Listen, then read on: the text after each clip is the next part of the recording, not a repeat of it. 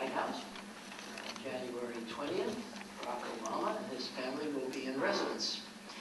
The purpose of this program is to have a discussion about media White House relations, a group of people who have been there. This is the third of a program that is done in cooperation with the Brookings Institution, publication of my little book, What Do We Do Now? President-elect. Our guests, I should say, by the way, that the great interest in the Obama election and transition around the world has engaged the State Department in making online video of this discussion and future ones in our series available around the world on its website and website of the Washington Foreign Press Center. We also welcome our visitors from C-SPAN who will be broadcasting this throughout the United States. Our guests today are, my right to left, Don Baer, who is the former Assistant to the President and Director of Strategic Planning and Communications, President Bill Clinton, and is now the Vice Chair of the Burson-Marsteller Company.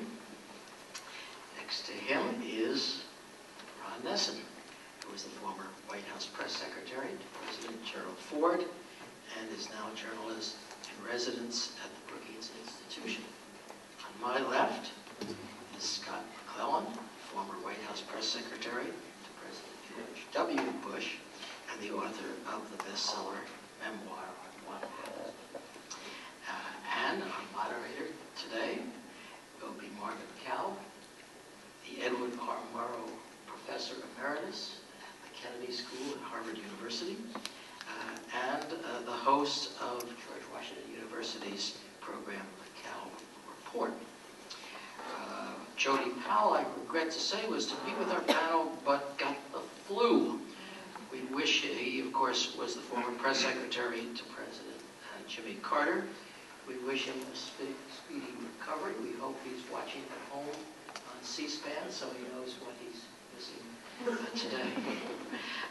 So I will turn over the program to our moderator, Marvin, and after a while, he'll turn it over to questions from the audience as well, I suspect.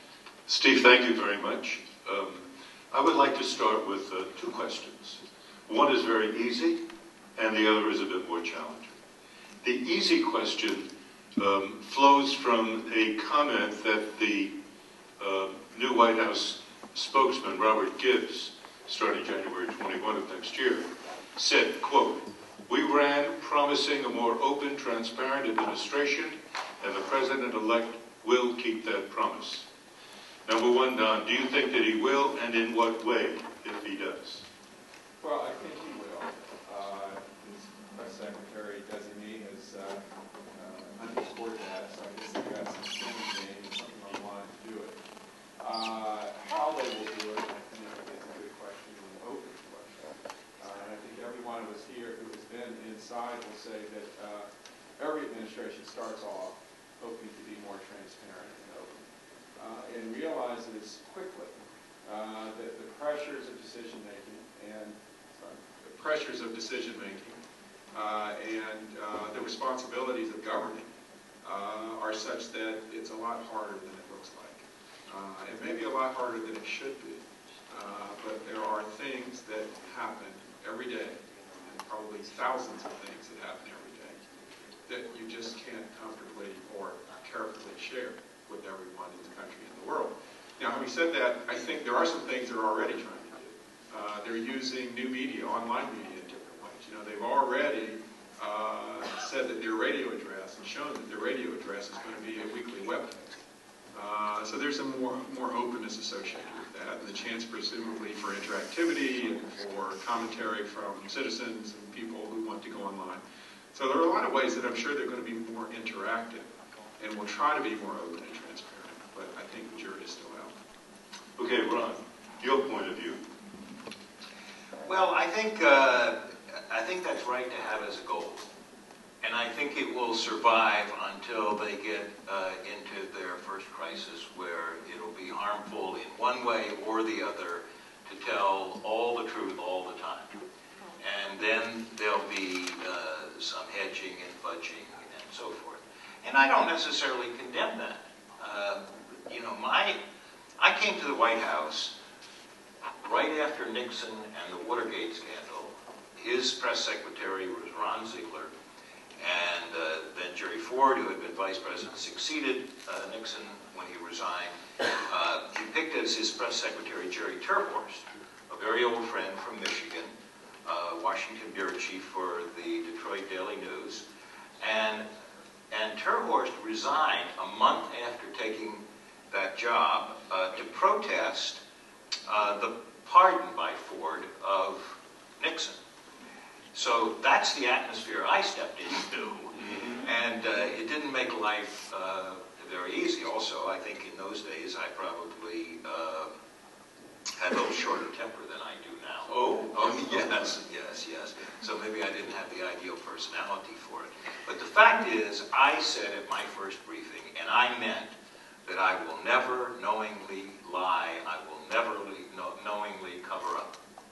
And I think, by and large, I kept that promise, and I think most press secretaries keep that promise. But I think what I discovered was that you can't always, for a whole variety of reasons, you can't always tell all the truth when the reporters necessarily want it. Maybe a week later, I can tell you what happened at that meeting, what decision was made, what we're going to do about, in those days, the Vietnam War was still going on. I think I didn't lie. I think most press secretaries understand that if they lie and are caught, their reputations are gone. They're totally useless in that job. But I did find the reality of it was sometimes you can't tell everything you know when you first know it. Scott, you're most recently from the White House. In the Bush administration, do you feel that there was the same kind of, what's the word, open, transparent administration that President Bush perhaps wanted to have when he first came to office? No, I mean, I think that this administration, it's one of the criticisms I have. We've been overly secretive and overly wanting to keep that information closely held. I think there's a balance you have to strike. I agree with Don and Ron's, both their comments and what they've made. And certainly all of us had a little bit of a shorter temper when we were at the White House. But, you know, it's yeah, that's right. It's when you deal with however many reporters you have there a day, it can cause you to go that direction sometimes. But I agree that I think that this administration really wants to meet that goal and that commitment. And I think that they probably will do more than this administration has, but will it be marginal or will it be substantive?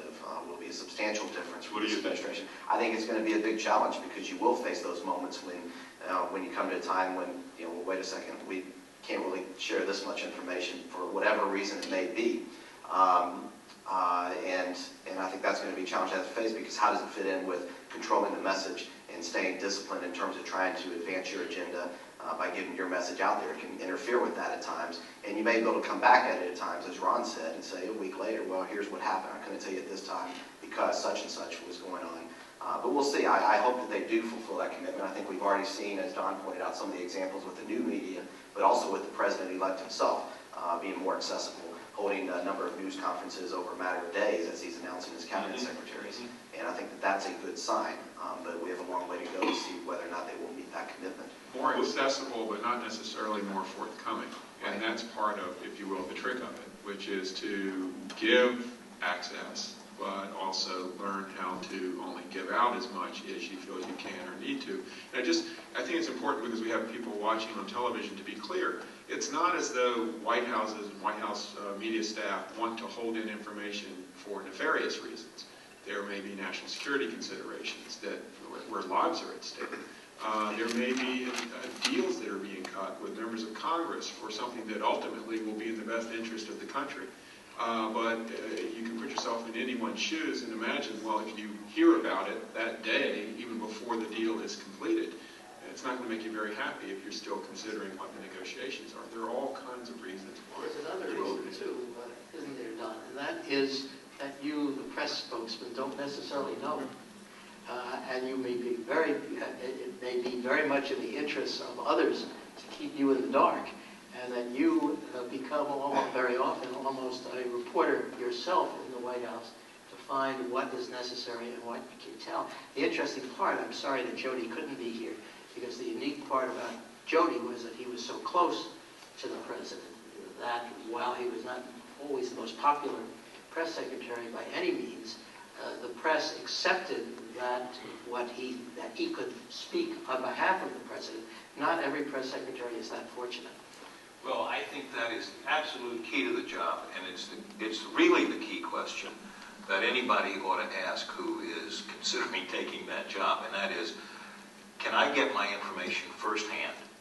Can I attend all the meetings, listen to the debates, get my information firsthand? Or do I have to go to somebody else on the staff and say, I've been asked about X, what should I tell them? And that's when press secretaries get misled, and that's when they inadvertently mislead the press. And I had that conversation with President Ford. I've been a White House correspondent, so I knew something about the job, at least from the outside.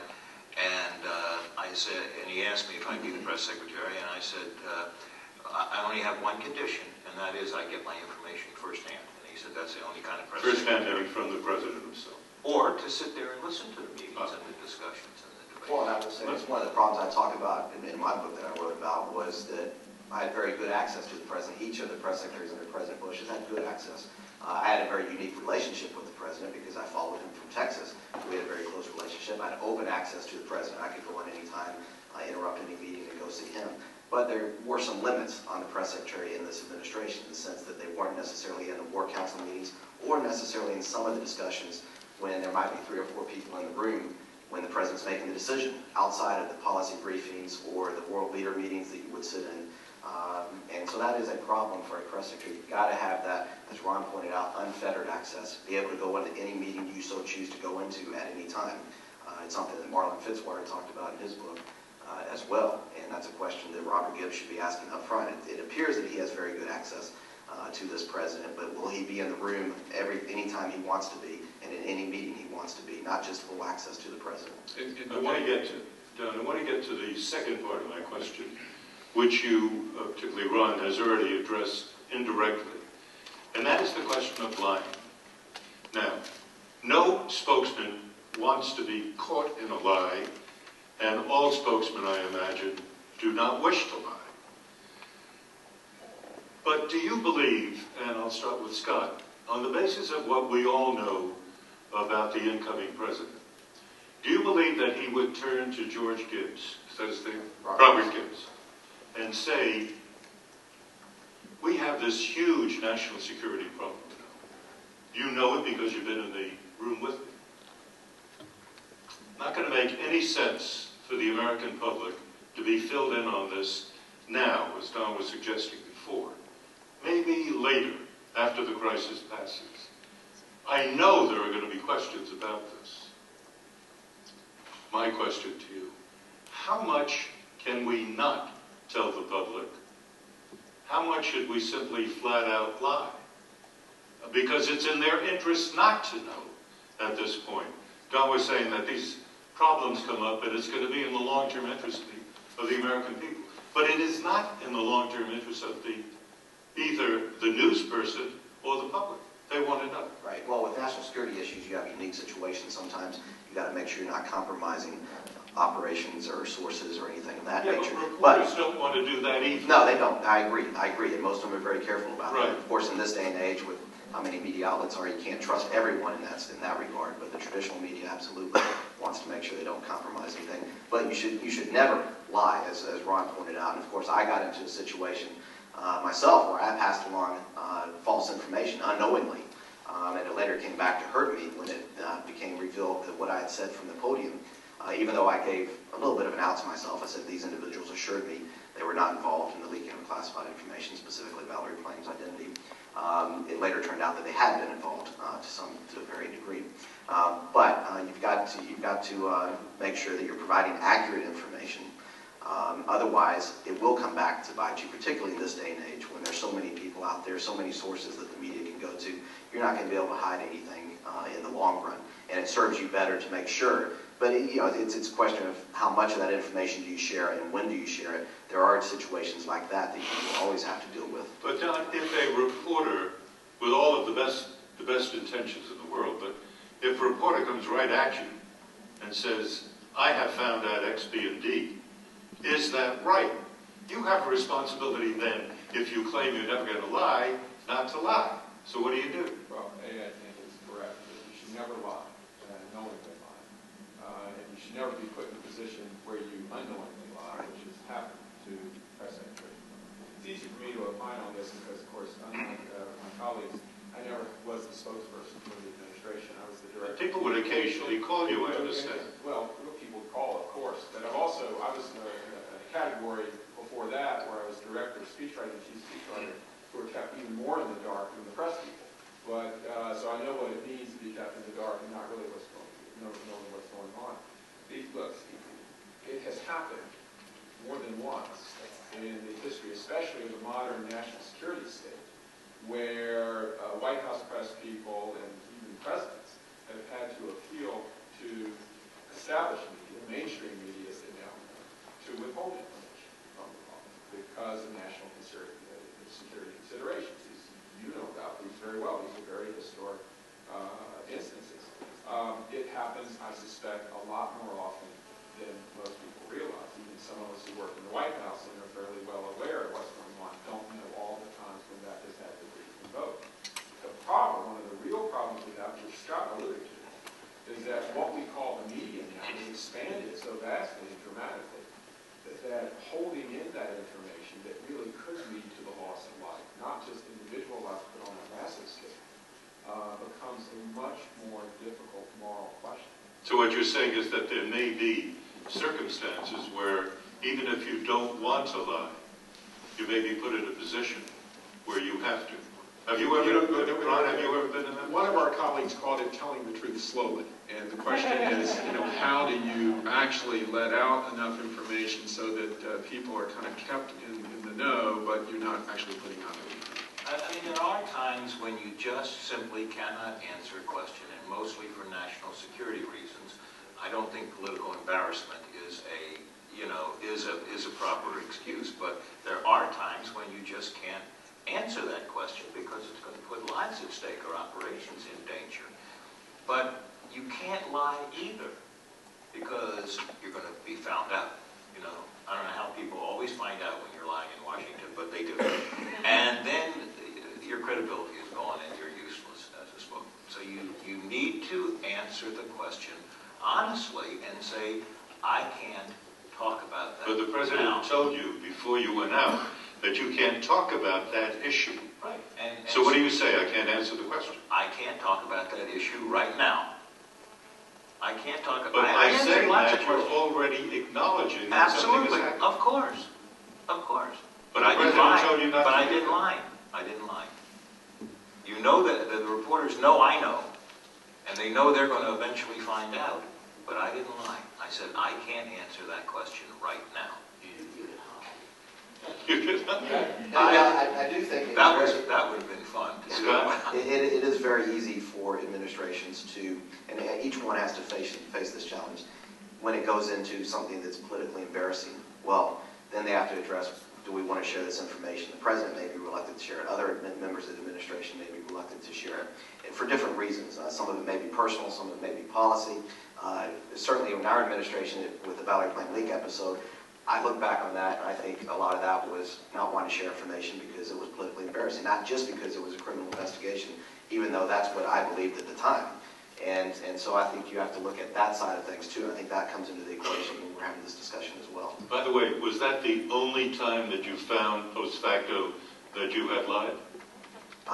Well, everything I said from the podium, and I think this is the case with every press secretary, you view it as sincere. There are things you look back on, and I look back on and reflected upon, and I view that some of them were misguided now. For instance, one of the things that I learned, and one of the reasons I became disillusioned just before I left, or increasingly disillusioned, was when we had talked about how serious the president was about making sure that selective leaking of classified information was not tolerated and that it was pursued to the fullest extent.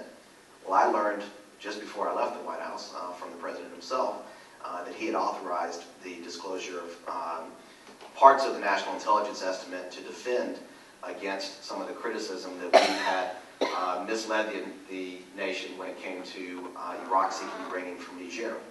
And then we officially declassified it a few weeks later, but this was given to the Vice President, and it later led to Scooter Libby sharing some of that information.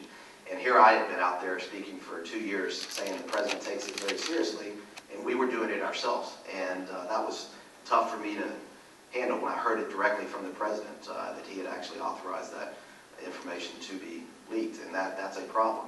And it was a problem for the President, because the President had been out there saying it as well. And the press rightfully criticized us for, wait, isn't this hypocritical? You were criticized. So I don't know if that's, I don't know if you want to view that as lying, or because I thought it was sincere, and I believed the President at the time, but when it came to his own ability to do it, he felt it was necessary to do.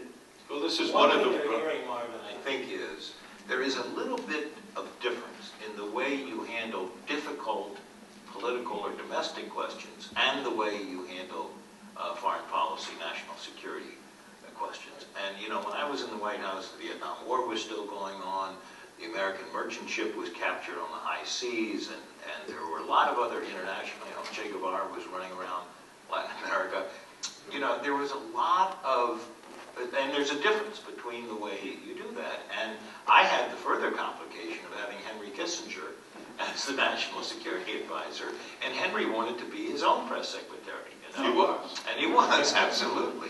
But I think you ought to make that distinction, that, you know, if you screw up on a domestic question or a political question, there's a lot of embarrassment and so forth. You screw up on a foreign policy question, you can get everybody into a war, you know. So there is a difference in the way you handle those things. So does that justify that very last point that you made? Does that justify misleading the public? No, no. And that's why I say the answer is I can't talk about that right now. Okay. Don, during the Clinton... Hang on a second.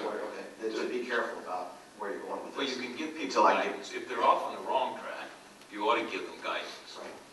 Well, there was a spokesman of the State Department named Bob McCluskey, who was one of the best spokesmen I've ever dealt with. And I remember going to him once with a question, and he would say, you're a good reporter, Marvin. I'm sort of puzzled that you would ask me a question like that, which would be his way of saying, stay away from that. I mean, that's ridiculous. He also would say, you don't want to get pregnant on that. That was his favorite line. You don't want to get pregnant. Take it down a bad... Compared to the ways you would want to get pregnant. Jim Haggerty, who was Eisenhower's press secretary, told the story about going in to see the President. The President told him, I want you to say so-and-so and so-and-so. Haggerty said, Mr. President, if I say that, the reporters are going to skin me alive.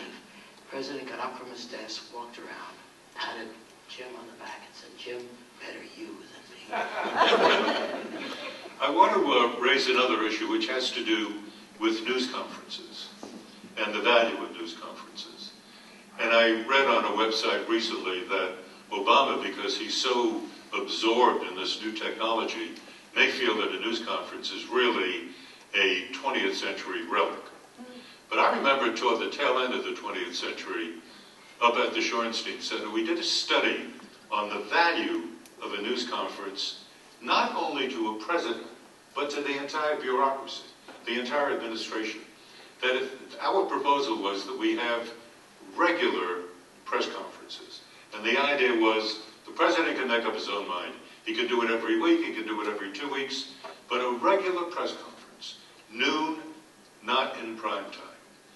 And have it every 2 weeks, and one of the great advantages would be that people in the administration would know that the press conference is coming up. They would therefore know that a question might be asked about their area of specialization. So they had to get up to speed on that. They had to provide the president with information about that. So it's a way of infusing the entire government with some excitement about a press conference. Now, Marvin, there's something else as well. Anybody who's been in the inside knows, at least the White House staffs that I was on, when the president is going to give a press conference, he's given material. Yep. He has to study the material. He often annotates the material. It's actually an educational experience for the president who may not know many of the things that's going on out there in the bureaucracy. Right, absolutely. And it seems to me there are many advantages to a regularly scheduled press conference. So, what can we expect in an Obama administration, Don? I agree with all of those advantages, and there are even others. I mean, it's a disciplining tool from the standpoint of policy making. I mean, there's great mystery about how policy is made and what happens. Well, the truth of the matter is, policy comes into being often because there are public statements about to be made, whether it's a major speech or a press conference where something may come up. It's also a way, frankly, to discipline and drive your policy apparatus and your entire government towards results, because they all want presidents to sort of announce their results. Exactly. It's not enough just to wait until the State of the Union every year, where they're all lobbying to get things into that speech. So I think it's a very good tool for governing. I think they will have a lot of press conferences, and probably will make them somewhat more routine. I mean, if this transition, which I believe has gone wonderfully, I mean, in a masterly way, they've managed the media and communicating in a consistent and persistent way. And I suspect this will be a model that they will. Do you think, Ron, that is the case? That would likely be the case? I think you're closer to reality when you talk about the news conference as a 20th century You are. event. Yeah, I think they will continue to have them. They should continue to have them. But I think, Obama has been doing blogging and so forth, and more people are getting their information that way. The other thing about news conferences are, the White House always has ways of getting their story out, their information out.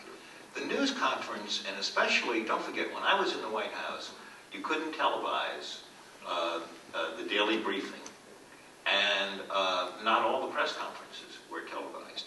And what has happened when they're now on C-SPAN and all the other all-news channels is they have become little dramas.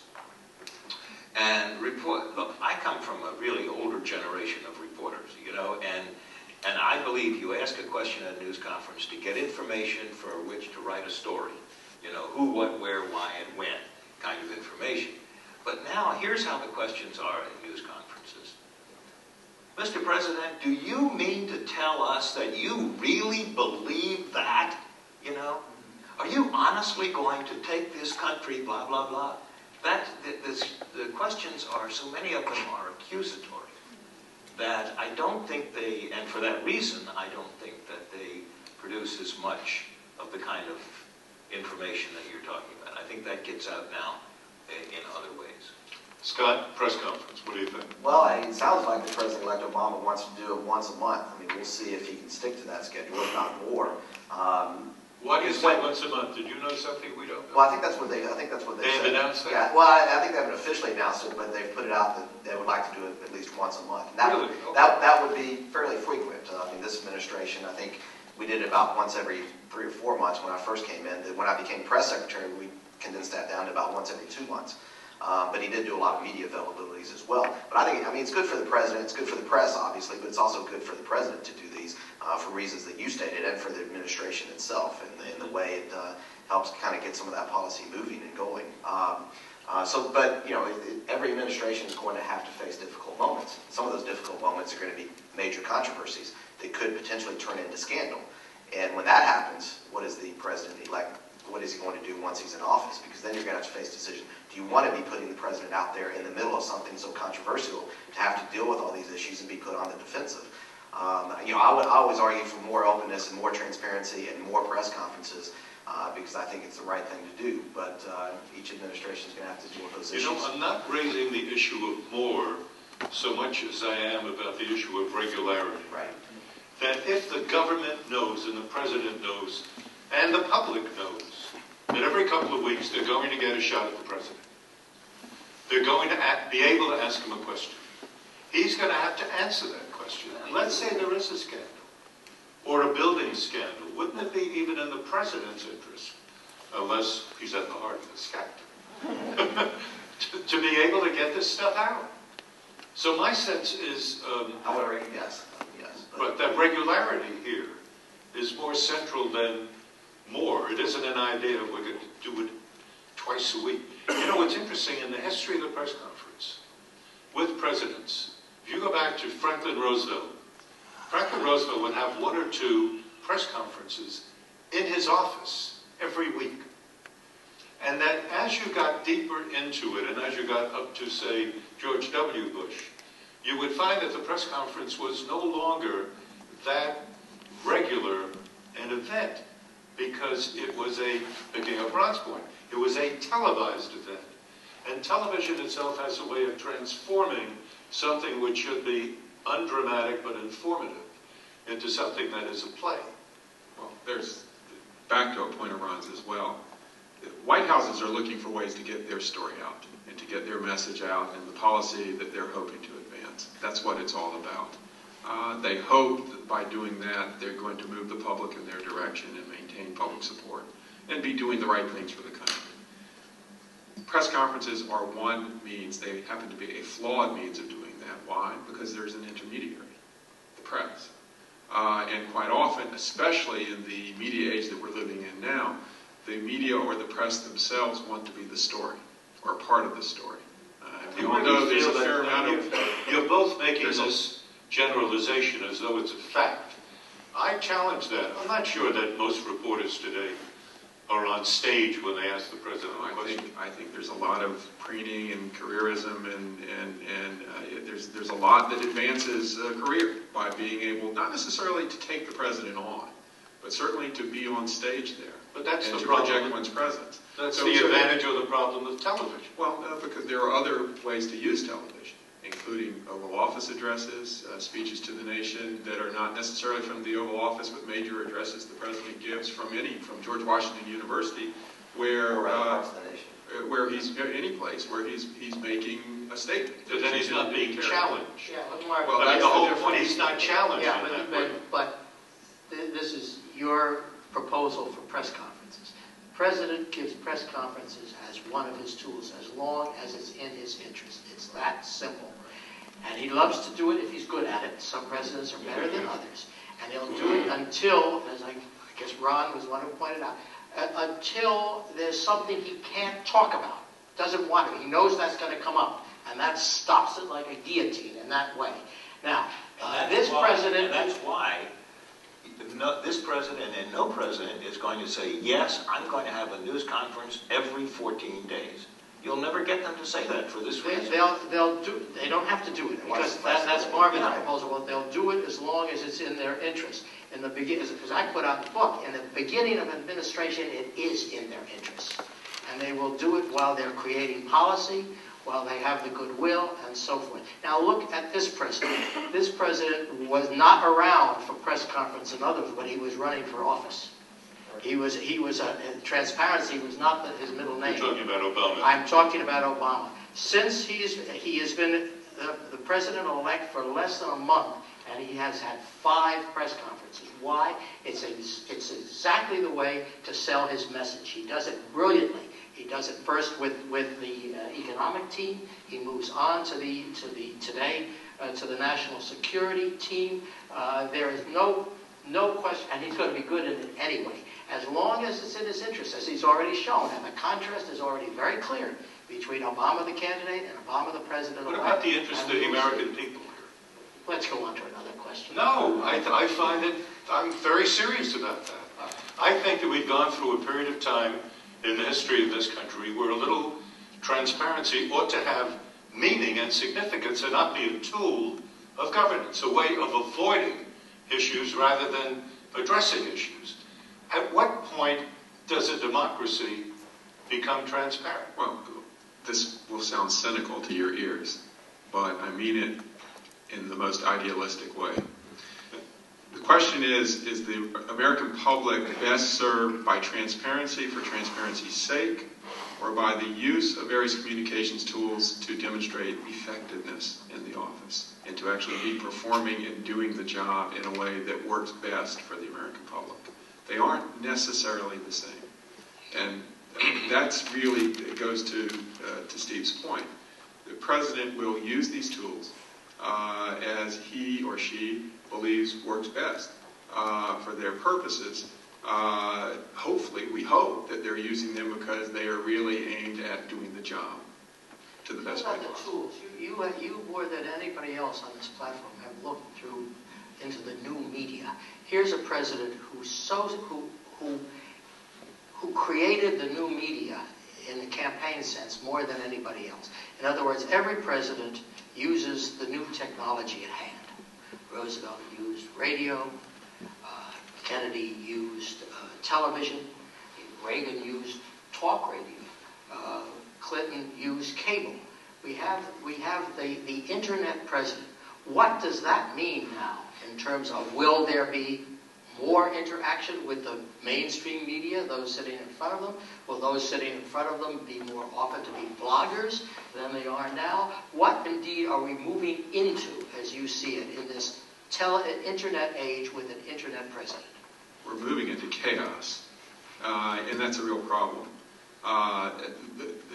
I'm sure that this White House will experiment, it already is, as we've said, and will do many different things. The president may blog. There are other people within the administration may be doing things like that. There will be webcasts. There will be opportunities for interactive chats and the like. By the way, I did the first interactive live online chat from the West Wing in history when MSNBC launched in, I guess, 1996, I guess it was. And I did it only because no one else was around and wanted to do it, so I was the guy left around to do it. But I think that there's a real challenge. I think there's a real challenge and risk with this, which is to cheapen the communication from the presidency. And one of the things you see President-elect Obama doing is that he's using those press conferences to reinforce his presidentialness and the dignity that surrounds the office. And there are some real risks of familiarity and too much, which certainly online, we all know, any of us who deals with these things, there's a cheapening of that effect. It's not to say it's bad. In some respects, it's great because there's a lot more information that is shared, to your point, and the American public has access to much more. But I do think there's a balance there that we're going to have to find. But Marvin, you have to understand the importance and the huge boundary that has been crossed by online communications. Now, you and I and everybody on this stage came up in a time where you could not get a story in the newspaper, on a wire service, on television or radio, unless it went through an editor. And I've had editors, and you have too. Look at your copy, Nate. How do you know that? How do you know that? How do you know that? And that was one of the great early lessons I learned in journalism. Your copy could not get out where people could read it or hear it or watch it unless it went through a final edit, right? Now, anybody with access to a computer can write anything they want to. They hit a button, and it goes out to 5 billion people everywhere in the world. Now, that is a huge difference that goes way beyond the kind of politics that we're talking about, or daily communications and so forth.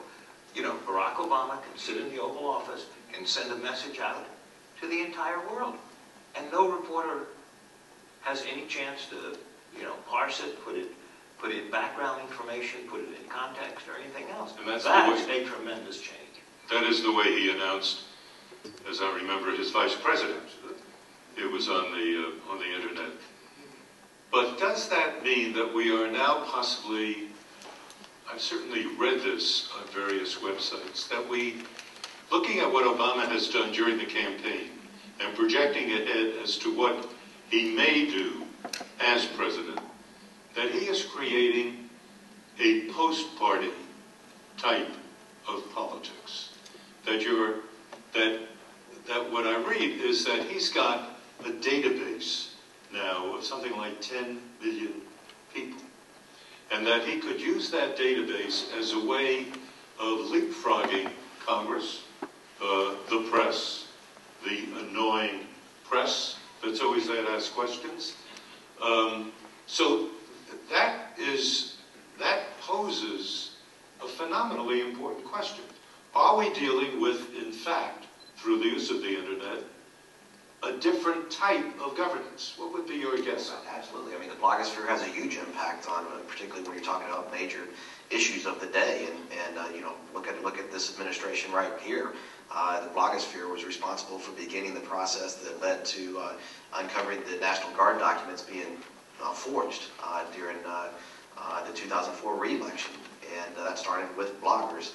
And I'll say that during my time as press secretary, I was the first one to allow actually a few bloggers into the briefing room. Now, they were considered news bloggers, not just some blogger off the street, but that was a new step forward. And I think you do have to be careful about going down that direction to some extent.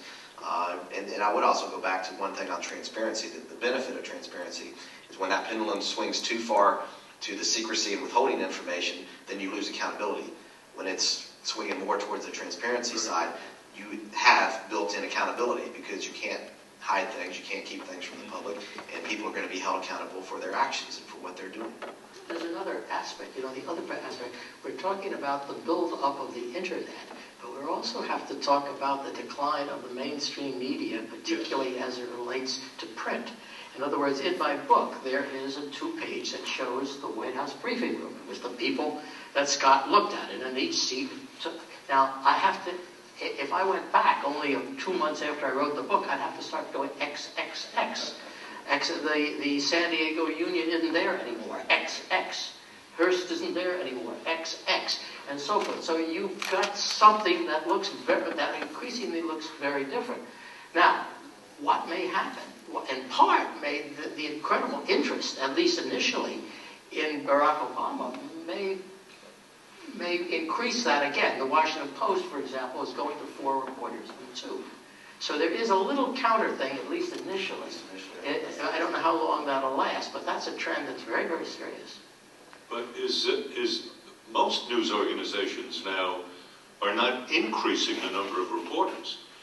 Every day I read stories about news organizations firing 10, 20, 30% of their reporting staff. And if you limit, I go back to my regular press conference, if you limit access, think that it's all going to happen by way of the web, and at the same time, there are fewer reporters to ask the questions and to do the digging, it could very well be that you have, I'm not talking now about Obama, I'm talking about power, big power in the United States, unchecked. Where is the accountability? Now, the argument may be the accountability is in literally the number of websites that are out there that could raise a fuss, right? So they raised a fuss on Dan Rather's story. I'm sorry? The citizen journalist, the one at home on their computer. Citizen journalist, right. That's another great, one of those great expressions, which I like the journalists who aren't citizens. The journalists. Right. Yeah, but so I should say so-called citizens. The so-called journalists. So-called journalists and so-called citizens. We are at that point, by the way, where I think maybe we ought to ask people if they have questions. You're more than welcome to come and ask them. Now, how will I know that? You raise your hand. And is there a microphone somewhere? There is. Well, here's one, and there's one up here. There's somebody right here in the front who has a question. And is that the way we're going to do it, with microphones running around? Okay, why don't you come up front here, please?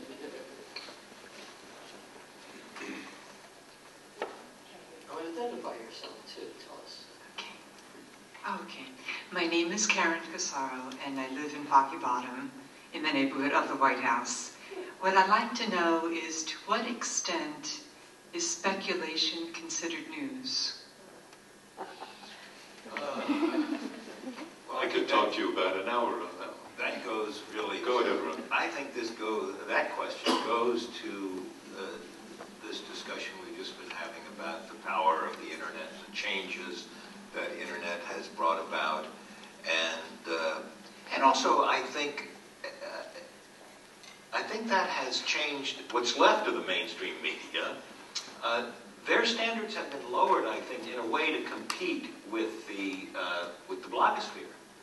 And I saw a story in the Washington Post, no less, attributed to unnamed sources reporting anonymously on the internet or something like that. And this was the this was the attribution given. I think, I just think that that the internet has changed everything, including this area that she's talking about.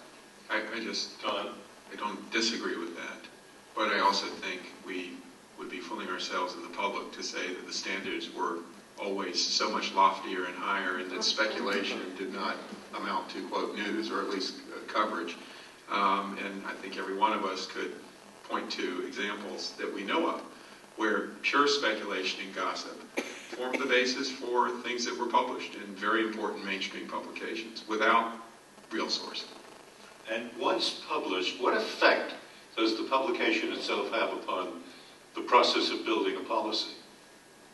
Sometimes this isn't about policy as much as it is personnel and personalities, which does form the basis of a lot of coverage in the modern era, probably going back to at least the time of Gary Hart and his situation, but I think others as well.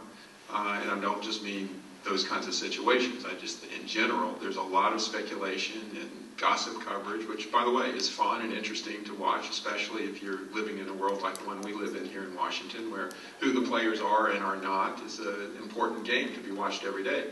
But in terms of policy, it can have an effect. I mean, it can, and there are probably great examples that if we thought about it, we could cite, where certain policies that perhaps were being pursued, once speculation was in the press about them, had to be walked away from because you couldn't go forward. It's really part of the name of the game in Washington. If you want to call it speculation, you can. But it's playing a very complicated policy game or personnel game through the media. It didn't have to be the internet at all. It's always been done. It's a question of leak. It's a question of why people leak and the purposes of it. Sometimes you leak to try to block somebody else's program. Sometimes you leak for policy reasons. Other times, more often than not, the Pentagon Papers would be a perfect example of a very important leak that they had an effect going up to the Supreme Court. In other cases, it's pure ego. These people play this game. In Washington, it's fun to play. We're all players. The problem is, in the White House, these things magnify. The amount of time spent talking and worrying about leaks is all out of proportion to the importance of the leak. And then awful things can happen. Then they say, how did we get that? Where did that leak come from? At that point, you can get into questions of lie detector tests and otherwise, and it can get very vicious, and there are cases of that in the past. Well, one other thing about leaks, excuse me just a second, one other thing about leaks is, you're right, those are the only three reasons why people leak. But to me, a lot of times you see stories in the paper or on broadcast media based on leaked information. And a lot of times it's kind of interesting, but, relatively minor stuff. To me, the real story often, and it never gets covered, almost never gets covered, is who leaked and why did they leak. And that's sometimes the much more interesting story than whatever little tidbit got leaked. But you never see that because you have to protect your sources. Sometimes more important as well. I just want to add one other variation of the leak, which does kind of go to your point about ego. There are plenty of people who leak because they're trying to keep the press, the reporters, from bothering them or writing things about them that might be derogatory or negative.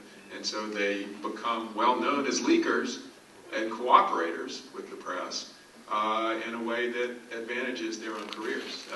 And that's happens a lot. Fuels the speculation. And in this 24/7 media environment, you see that the speculation is much more prominent. I mean, it's always been there, but it's much more prominent because you have to feed the media constantly. And you did talk about the reasons for it. The other issue that this goes to here is the use of anonymous sources, which is something that the media always grapples with, and how they source it, if they're going to use anonymous sources. New York Times is always, I know, internally battling over this. How exactly will they source it? There are only certain ways that they'll source that anonymous source to make sure that it builds credibility in the story. Because if some reader reads that story and sees an anonymous source, they're going to question the credibility of the story itself. And so the media is hesitant about using anonymous sources unless they absolutely have to. Well, how do you three insiders feel about anonymous sources, for example? Well, they certainly cause us all a lot of problems probably at times. Trying to respond to anonymous sources is very difficult at times. You're sure not more often than not that they're your people? You know, you talk to enough people in administration. I mean, they're certainly going to find some people that are willing to give the reporter what they're looking for in their story, and you know, they don't want it attributable. You know, in terms of coming from the press office, I was very hesitant to ever do that. I wanted to make sure everything was on the record. Now, there were times, though, that I certainly, and I think any press secretary is going to try to help steer a reporter in a certain direction and not be quoted on the story, be as helpful as they can. You know, I think is that the question you're getting to there? So you're the anonymous source? Well, I'm rarely, I think I would be, because we're obviously out there on the record most Well, of a the lot time. of times the anonymous leaker is the president himself. And I had an Or the vice president. Or the vice president. Yeah. Oh, Dave, please. Yeah. Leaky vice presidents. Well, one time, President Ford had a series of sort of get-acquainted dinners with the Washington press corps because he, you know, had come up rather quickly. And one of these dinners was with the New York Times. And the ground rules were it was to get acquainted, you know, for him to get acquainted with reporters and then to get acquainted with him because he was new.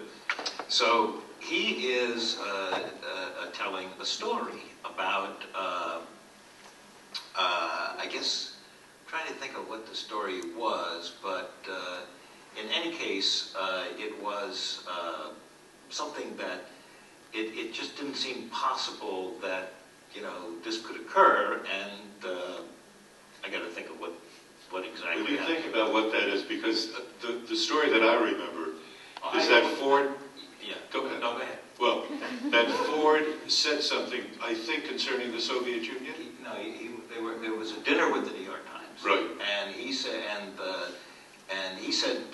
and this report had just come out, the CIA, you know, investigation of all the bad things the CIA had done. And somebody asked Ford about it at the dinner, and they said, gee, this was terrible. And he said, well, you think that's bad? You ought to hear what else they did. And Ford said, like what? And said, well, like assassinating people, right? So this was what Ford had to say, and he told. But the New York Times now knew about it, but they couldn't use it. Do you know what And happened? a week later, yeah, you want to tell what happened? No, you go. I'll tell you what happened. A week later, I could. Go ahead. a week later, Dan Shore ran with Yes. the story. Because, although the New York Times was not allowed to publicize what they had heard the president had say, but they could tell Dan Shore about it. Well, And it was a friend of Dan's who was at the dinner. Yeah, that's correct. And the friend of Dan's was telling Dan afterward all about what this new president said. Yeah, And he included the idea of assassination. right. And Dan said, ooh, that's quite a story. Can I use it? The guy said, well, you were not there at the dinner. So we used it, which is another way of saying that all of this stuff about, you know, controlling the news, you're going to come upon a time when you can't really control it anymore. Then throw in the internet and it becomes almost impossible. I would like to ask a question here of all of you, including Steve. Steve made the point a little while ago about how Obama, in this period of transition, has already had 5 news conferences. And you put it in a very positive way. This is the way he controls his message and all of that. What have we learned in watching those 5 news conferences about the new president's attitude toward the media, toward the flow of information, toward the control of that flow? What do you think we've learned? Don? One of the things I've noticed, this may sound small, that I think we have learned is he actually doesn't know the reporters that well. Because he's always referring to the chart that he's given. And of course, he was not close to these reporters during the campaign. They, as you pointed Because he out, rarely held news. kept them away from them and didn't serve his purpose. That's a small thing, but I think we've learned that. Whether or not that hurts him or helps him over time, I don't know. I think more than anything, we've learned what we already knew about him. It's reinforced the fact that he is a very disciplined politician who understands the power of message and the need to control your message and to let it flow out in a very disciplined way. Can I change that a little bit? Because I don't want to change it. There's No, let me get in on this. Wait. Mr. Green, I want the you want the microphone. Listen, does it, and I address this to Scott particularly, does it make any difference that you're nice to reporters? Does it make any difference that you have funny nicknames for them, that you invite them up to the residence? This is something that goes on with each presidency. I mean, I saw it with Nixon and otherwise. You're supposed to be friendly and agreeable, and does it ultimately make any marginal difference? I mean, I think that, and someone said that the press is not your friend, but they're not your enemy either. Mm-hmm. And too many times people look at the press as the enemy. Mm-hmm. They help get your message out. They help get your what you want to say out to the public. But at the same time, I mean, Ron talked about it. We did some of that with this president, where we brought reporters in off the record just to get to know the president, so he would know them by their first name. All the ones covering the White House, we did it in different groups, where we keep it pretty small, 7, 8, 9 in one setting in the Oval Office, or even over in the residence at times. It's interesting to see how full circle this has come. The New York Times at some point said, well, we're not going to participate in this because it's off the record. And we think it should be on the record anytime you're talking to the President of the United States. Now, of course, anytime reporters went out to the South Lawn and said someone familiar with the President's thinking, you knew where it was coming from. No, and back to your question, your question was? No, or you've answered my question, now you can answer Margaret's question. What have you learned about Obama from his 5 presidents? What Don was saying, that it's a very disciplined operation. They very much want to control that message. And you got to the point is, how long will that last? I mean, we're in the initial stages right now, where he's going to have a honeymoon period. He's going to roll out these announcements. He's going to be able to get his message out a lot more cleanly than he probably will later on. Well, the thing that occurred to me watching these 5, and I enjoyed it very much. I really thought it was a terrific experience. He didn't know the reporters, and he called their names. Today, he specifically called the reporter, who then stood up to ask the question. So it was. That's right. But at the same time, has a list provided by his communications. He was telling him when to call him. He was calling the reporter. So to that extent, it was his decision which reporter was going to ask a question. Also, the way he, I thought, rather abruptly ended the news conference today. A reporter finished a question. He finished the answer, and he said, "That's it," and he began to move everybody off. And it's always the president who, now, when he learns the reporters and you see them all waving, he picks that one. He picks that one. He knows that woman with the funny hat from Maine is always going to change the subject. We know that. Her name is May Craig, and so forth. So he knows that. He gets in trouble, and there's that Indian correspondent who's going to always ask the question about, what are you doing about Pakistan? And so that's exactly what every president does. The important thing about why a president should have more press conferences is the degree to which a president actually controls a press conference. And a president is initially a little fearful of this, or sometimes lazy. I don't think Reagan really wanted to do that much homework and so forth.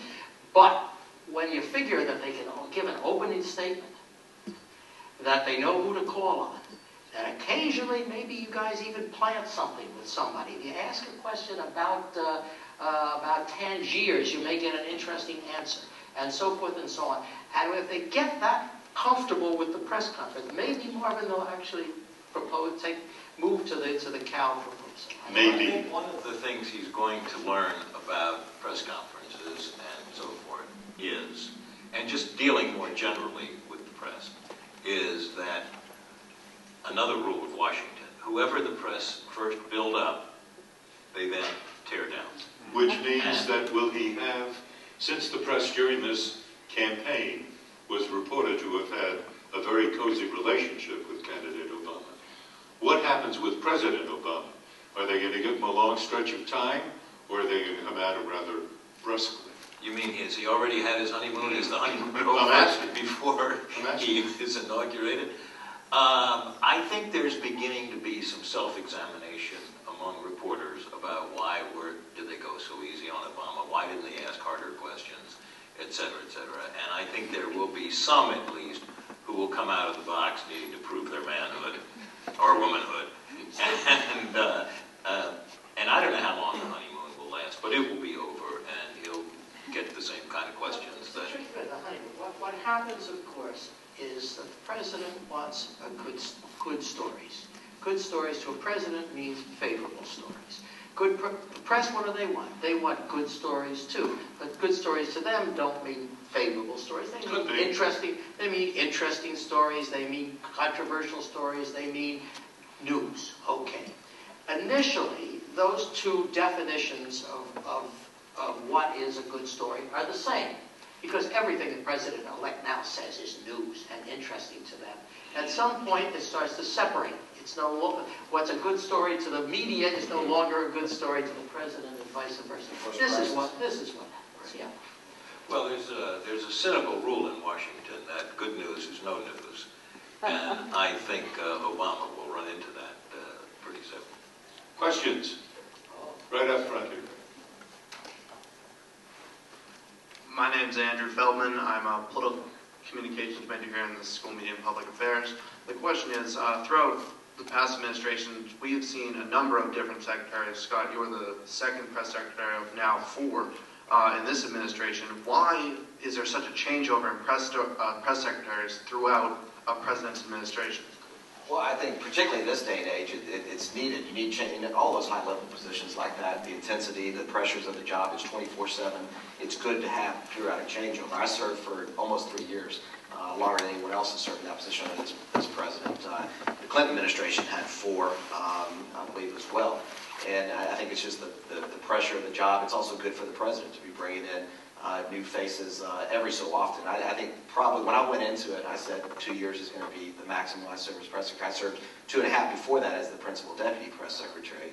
But turnover is good, particularly in this day and age for a president in any senior level position.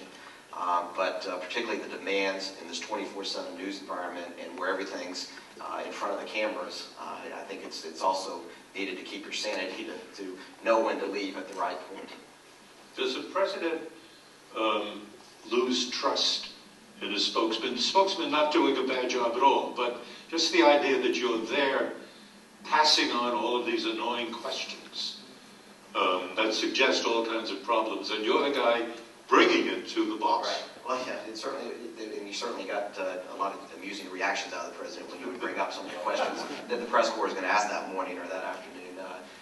But in my situation, no, it was not a problem because we had that established relationship going back to Texas. Well, maybe it is now. I never heard this from the president, but I heard it from other people on the White House staff. Why can't you make the press do blank? Why can't you get them to write this story? Well, why couldn't you? Because of people like you. Yes, right here, please, in the front. Hi, my name is Cece Grant. I'm a grad student here also at GSPM. My question is on the press office itself. Can you explain to me how the press office is organized and also the relationship with the communications staff? Excellent, thank you. Ron, Hudad, go first. Well, the press offices are organized in different ways for different administrations. I suspect this one will be organized even differently because of the proliferation of digital media and online media and whatnot, which will require a whole different set of controls, although, Scott, presumably you all had to deal with that too. The relationship with the communications office or offices is one that is constantly changing and evolving. There has only been an office of White House Communications, I think, since the Nixon administration when Herb Klein was the first. It's a misunderstood job, even within the White House. It's more of a, if you will, strategy job. It's more of a behind-the-scenes role where there are people plotting and planning out what the public face of a presidency is going to be, sometimes over the course of months, if not a whole year and longer. Not that those, I think Winston Churchill said, plan is nothing, planning is everything. So, I mean, the whole idea is to be planning and developing and seeing where you're going to go with regard to policies and announcements and the uses of the president's precious time from the standpoint of public presentation, recognizing that events are most often in the saddle when it comes to the White House and the presidency, and things will change. That job means that you're looking at all the different tools and arms and legs for projecting what the presidency is about to the country, to the world. The press as much as this may hurt them to hear it, is only one part of that projection. Doing things, working with the press and the press office to get the word out or to keep the word from getting out is only one part of it. There are a lot of other ways that it is done. I mean, the use of presidential speeches, which is something I feel strongly about, and Lee Hubner is here, who's a former White House speechwriter for another president, is another way to do it. Now, you're counting on the press to cover those speeches, but in this day and time, the public is listening and watching those speeches without regard to what the press is saying, which is one of the great things about modern democracy. There are countless other ways that presidents are communicating, and it may not be the president himself. It could be the vice president, it could be the national security advisor, it could be the secretary of state, it could be the secretary of health and human services, on and on and on. So the White House Communications Office is really looking at all of these things from a more horizontal standpoint and trying to help, working with the chief of staff and the president and the others leading senior advisors in the White House, to develop those plans and then the rollout of those plans over time. Press is one important part of that. You have another function. While Scott and Ron were interested in the reporters right in front of them, you in each agency of the government had a spokesperson, press office, and you were the group that presumably brought them together or put out a message? Or well, you do that in working with the press office, because the press office has its direct lines working with press secretaries in those operations, and then there are communications offices and all this. It's a very elaborate system that we don't learn much about. It's interesting in a way. The media don't really cover it.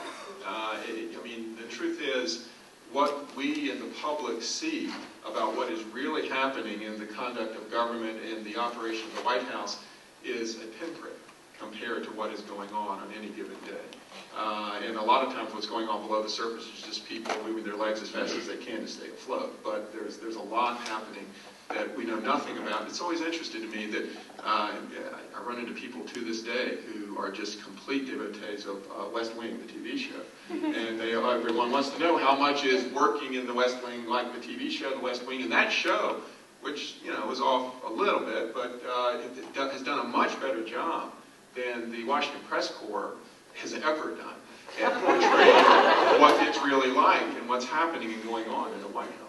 Well, I also say I say it's more like 24, but it's in 8 years instead of 1 day for this administration. No, actually, and Don made the point that the communications operation is more the strategic, longer-term thinking, the 1 to even 3, 4, 6 months out, 4 weeks, 6 months out. Yeah, or 3 days, yeah. Whereas the press operation is the day-to-day. I mean, you're having to deal with making sure you're getting accurate information to the reporters, but gathering information, serving as the reporter inside the White House, going and checking your sources too, and then getting that information back to the reporters who are asking questions. And you don't get a lot of time to think long term because you're having to deal with the day-to-day in the multitude of the press corps. We had in the Bush presidency, Bush White House, you had the communications operation, you had the Office of the Press Secretary, you had the media, and the Press Secretary's office dealt with the National Press Corps. Then the Office of Media Affairs, which dealt with the local media across the United States. And then, of course, the speechwriting department. And then you have others, like the National Security Council has its own press apparatus as well, all coordinated together under the counselor to the president.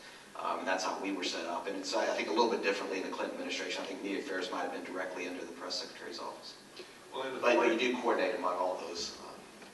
In the Ford administration, you had a very strange situation with the communications office because it had been politicized by Nixon.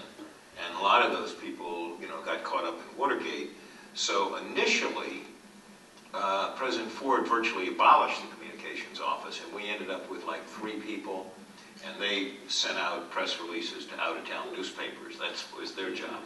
But then, when it got near the '76 campaign, everybody sort of realized, well, you needed more than just the daily press office. You needed somebody to think bigger thoughts about dealing with the media, and especially around the country. And that's when Dave Gergen was brought in, and the communications office was built back somewhat. And on the West Wing, the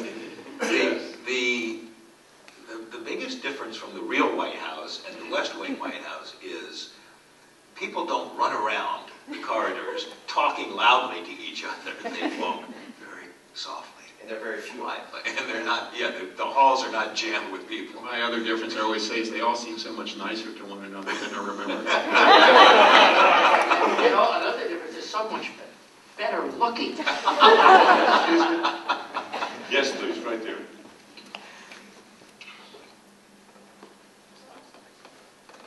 Hi, I'm Joe San Giorgio. I'm a student here at GWSMPA.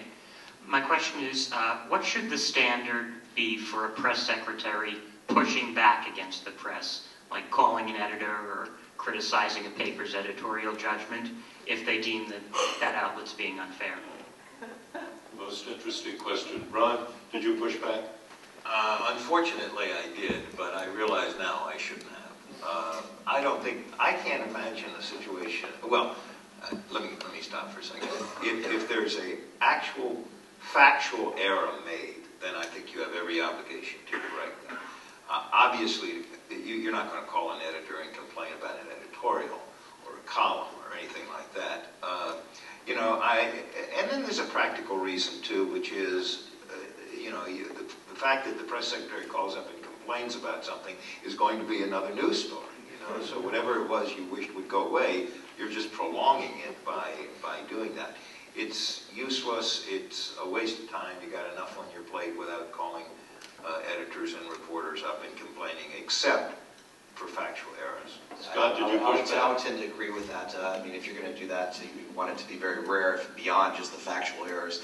The way I dealt with it, I'd call the reporter directly first. If I was having trouble there on the factual matter, then you'd go above that report. And you would let them know that you're going to do that, but you'd work that behind the scenes quietly and make sure that they knew exactly what you were doing. I think that is, kept the relationship strong.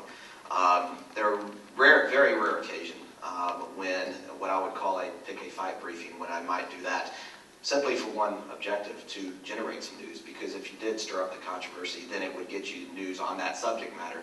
The example I would use was during the what ultimately turned out to be the failed nomination of one of my colleagues, Harriet Miers, to the Supreme Court. There was a lot of focus on her views when it came to abortion, and we wanted to get the focus back on her qualifications. And so one day in a briefing, it was going along, and I think it was halfway through the briefing. I wasn't going to do it unless there was an opportunity.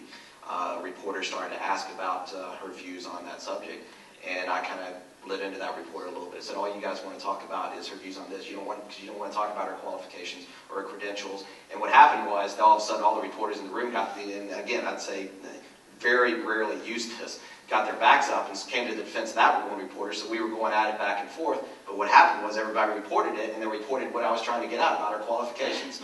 And the focus should be on that, so it worked to what I wanted to get done. And it got the subject off her views on abortion for a day. And then,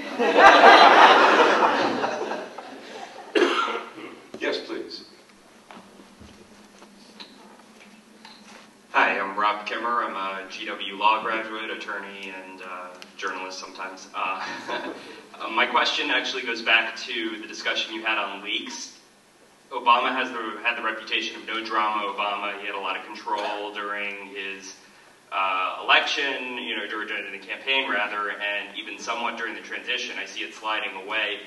Now that he's picking sort of a superstar set of cabinets, each with their own egos and everything, do you think he's going to be able to have control, or do you think it's really going to just sort of go to the wayside and there are going to be leaks within each of the various cabinet level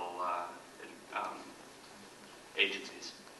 Well, I could answer that, but Don, do you want to start us on that? Sure. I think it's a very astute question, and the answer is almost surely they're going to have a lot more trouble controlling than they have in the past, because every one of these superstars has long-standing relationships with the media of their own, and they have entourages around them, if you will, that have even deeper relationships with the media, and it's very hard for them to turn a blind eye or ear to a deaf ear to their to those friends of theirs in the media who are constantly pelting them with questions and trying to find their way in. Having said that, President-elect Obama seems to have made it very clear that he doesn't like this kind of thing from the get-go, and he doesn't much tolerate it. We don't know everything behind the scenes there, but that's my impression. And I don't think any of these superstars is going to want to make the president unhappy. At least for now. To start, right. So it'll be interesting to watch how that develops. Well, and again, this goes to the questions of good leaks and bad leaks. Now, there are good leaks, and then you see a lot of leaking going on right now in the lead up to these announcements he's made, because it suits his needs to try to test it and see what kind of response he's going to get from the public. And so, we call a plant. right, right. It's called great reporting. Oh, great. And I think that you've seen. I mean, I think during the Clinton administration, they were very effective about setting up some of their policy agenda and stories by selectively leaking some of the information that would be helpful to getting the news out. But yes, inevitably, it comes down to you're going to have those leaks where people are out there trying to, for whatever reasons, maybe it's to suit their own needs, maybe it's to try to push their own agenda or affect the policy in a certain way. As Steve talked about earlier, you will see that happen, particularly as we live in this media age of this day and age. Well, look at the playing field. I mean, he's got a campaign, it's narrow, they're all friends, he controls them, put it in a box, nice little boxes and so forth. Now it gets a little larger and larger, and before you know it, it's the world. He can't control it. And it's a totally different thing. A campaign is fact. But then governance is something quite different. It's not a straight continuum from one to the other. There's a radical bump in the road, and then suddenly you're president of the United States. And there are people all around you, and as your group expands, picking up Steve's point, as your group expands, there are other people who go along with you. And they have friends, and they want to talk. Because everybody has an ego to this extent or that. So it isn't just the people at the very top. There are people way down below who are determined to prove to their friends that they know things. I mean, some of the best stories out of the State Department come not from the Secretary of State, but from the Deputy Assistant Secretary of something, who's dying to tell you what he or she has been working on for the last year. Couldn't get a story. Well, there are a couple of expressions about leaking in Washington. One is you don't have to like the press, you don't have to love the press, but you sure as hell do have to feed the press. Feed them information. Right. And so that's one of my favorite leak stories in Washington. Well, if you feed And them let me food, just tell you also. one other leak story. This is my all-time favorite leak story. John Kennedy is president of the United States. He picks up the Post one morning. He sees this story, and he's angry. Who gave that story to the Washington Post? And he calls Pierre Salinger, who was his press secretary, into the office and said, Pierre, I want you to find out who leaked this story. Pierre goes around, checks with all these people. A couple hours later, he comes back, and he says, Mr. President, I found out who the leaker was. Yes? It was you. There's a question up front here. Hello? Microphone. Right up there. Hi, my name is Rachel Berkey, and I live here in D.C. And I was just wondering, you've mentioned the possibility of the president-elect to push a button and reach 10 million people, potentially. You've also mentioned his great need to control his message sometimes. Do you think that there will be any retaliation from the press, should he decide to do that once he's in office, to get information about policy out there via blog or email, when the press no longer has the opportunity to put it into context, as you mentioned earlier? And how do you think that might affect policy here in the United States? Yes, yes, and yes. Boy, I think a reporter who works a beat believes that there's payback at a certain point. The payback is, I have covered this beat now for 5 years, and we're now going off, and there's a big crisis in Moscow, and we're going there. I would expect the Secretary of State to tell me or one of my colleagues before they would get on currently a website and tell 500 reporters who have never covered the State Department. But that's from a reporter's point of view. From a president's point of view, it may be that he or she does not want the reporter who's been there for 5 years to report the story. Because that reporter may know much too much, may know the contradictions, the inaccuracies, not inaccuracies, but inconsistencies. And so I could see it, that the reporter would be upset, but that the president would like to use the web in order, on occasion, not always, Depends on what the issue would be. To get his point of view out in his way. This is a continuation of everything that we've had. It's just a different form of it. Nixon, for example, felt that the press out there were easier than the press here. You know, so he would have press conferences out in Sheboygan, out in Moline, and so forth, figuring that, okay, if he's talking to local reporters, he's going to get easier questions than national reporters. So there are variations, always have been variations on the theme, long before there was the term. Scott mentioned the Office of Media Affairs that deals with the sort of press out in the country, or has at least in the Clinton administration and the Bush administration. And in the early days of the Clinton administration, you'll remember there was a lot of controversy about the use of the Office of Media Affairs to go over the heads of the Washington Press Corps. And the Washington Press Corps was part of their bill of particulars, if you will, against the Clinton White House, in addition to the proposed plan to shut down the upper press office that was all seen as a kind of insult, or a set of insults to the National Press Corps. I do think that the National Press Corps, the elite Washington Press Corps, has been reconditioned, if you will, in recent years because of the advent of the internet and what's going on. And going back to something we talked about earlier, there's so much pressure and stress right now in the traditional media organizations whose, it's not only that they have competition, it's that the basic business models for these, especially the newspapers, but not just the newspapers, television journalism as well, is under so much stress that it'll be interesting to see how much they push forward to say, look, we have a certain sort of right here that is different than that which goes with others. Well, you know, Obama today at the news conference had an interesting moment when a reporter asked a question. I forgot right now what the issue was. But Obama did not choose to answer that reporter directly, and so he said, we're just playing a game. You know, you do this and I do that. And the reporter said, no, I'm not playing a game. And I think the reporter was saying something terribly important. Because if the politician, president, begins to think that during the campaign, you know, it's kind of a game in the sense, who's going to get on the evening news with the message? Once he's president, and the issues become life and death issues in foreign affairs, and economic issues in domestic policy, it's not a game. And the reporter who's asking the question is performing not only his professional responsibility, but a responsibility on behalf of millions of people who cannot ask the question, but are concerned about the result. So I think in this case that presidents ought to recognize that they want to play a game, and if they want to play with the websites, they have to be aware of the consequences. Well, that was certainly a tactic. It was the issue of what he had said about Hillary Clinton's foreign policy views during the campaign. That's right. That's what Exactly. it was. And it was a tactic Obama used to try to get off the question and get away from what that reporter wanted to do, which was replay his own quotes back to him, which the reporter, yes, wanted something serious and wanted a serious response. It's an important question. Obama used that tactic to try to get away from it. Yeah. Okay, I think we got time maybe for one or two questions. Do I see a hand up there? Yes. Right there, please. My name is Arnold Eino, and I'm an emeritus professor at GW and at Georgetown.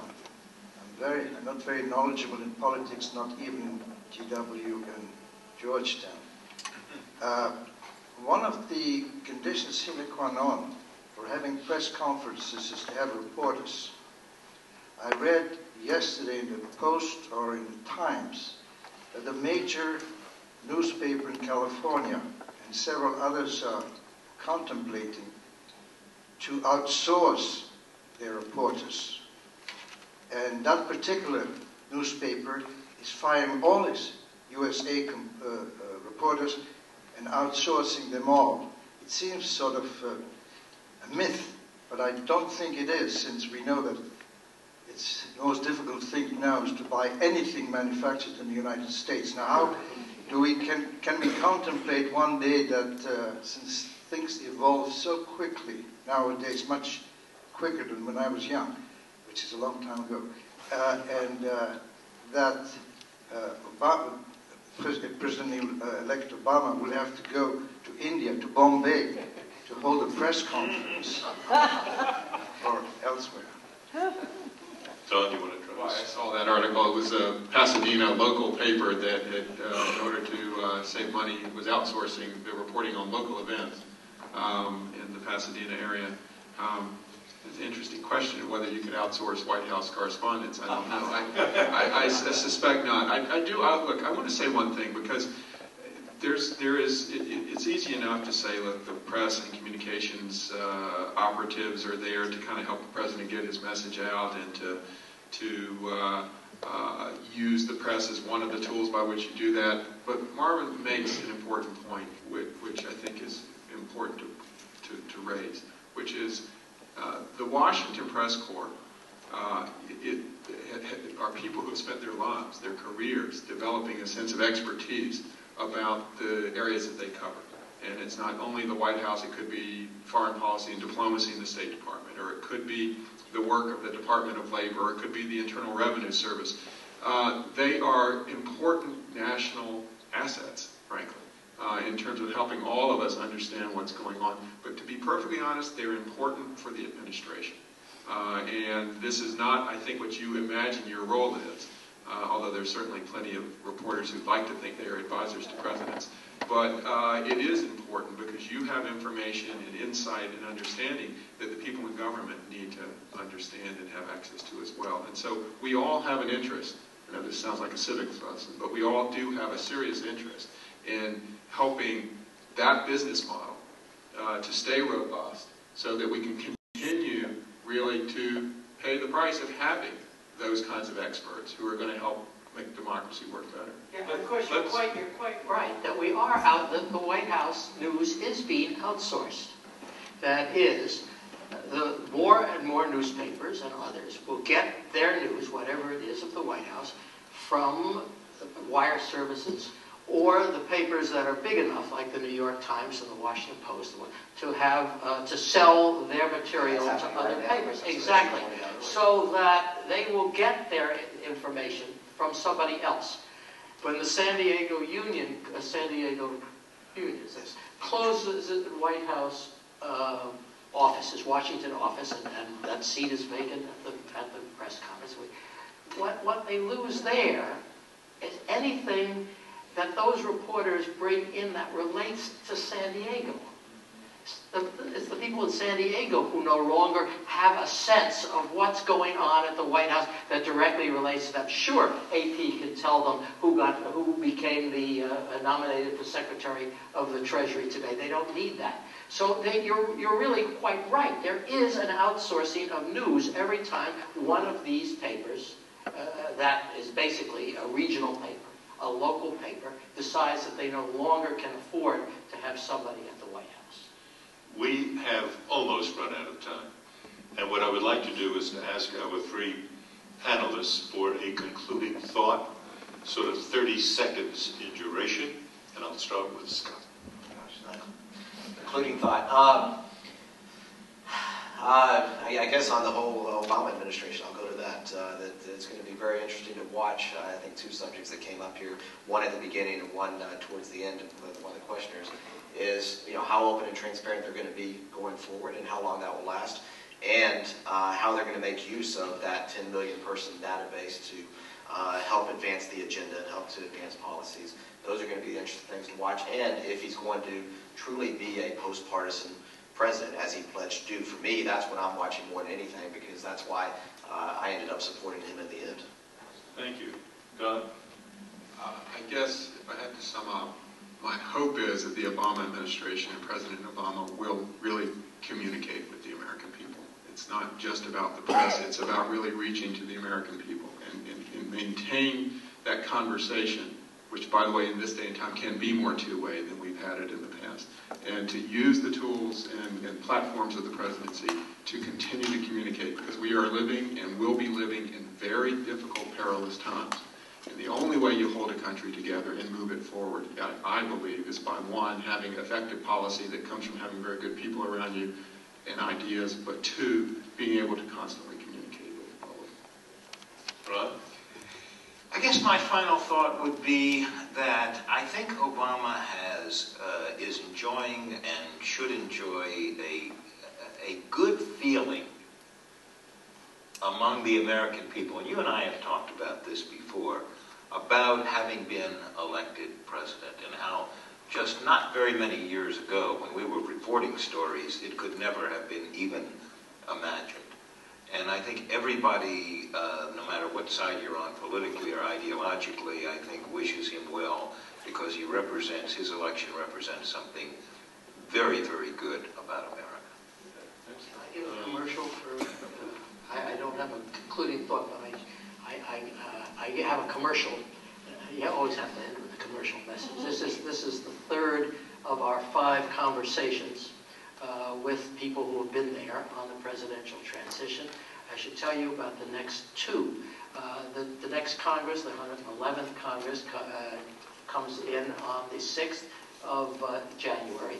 On the 7th of January, our subject will be White House congressional relations, with 3 people who are among the experts, Tom Korologos, Howard Pastor, and Nick Kaleo, on running the legislative programs, relations from the White House. Very interesting, very pertinent, very important for a president who wants to hit the ground running.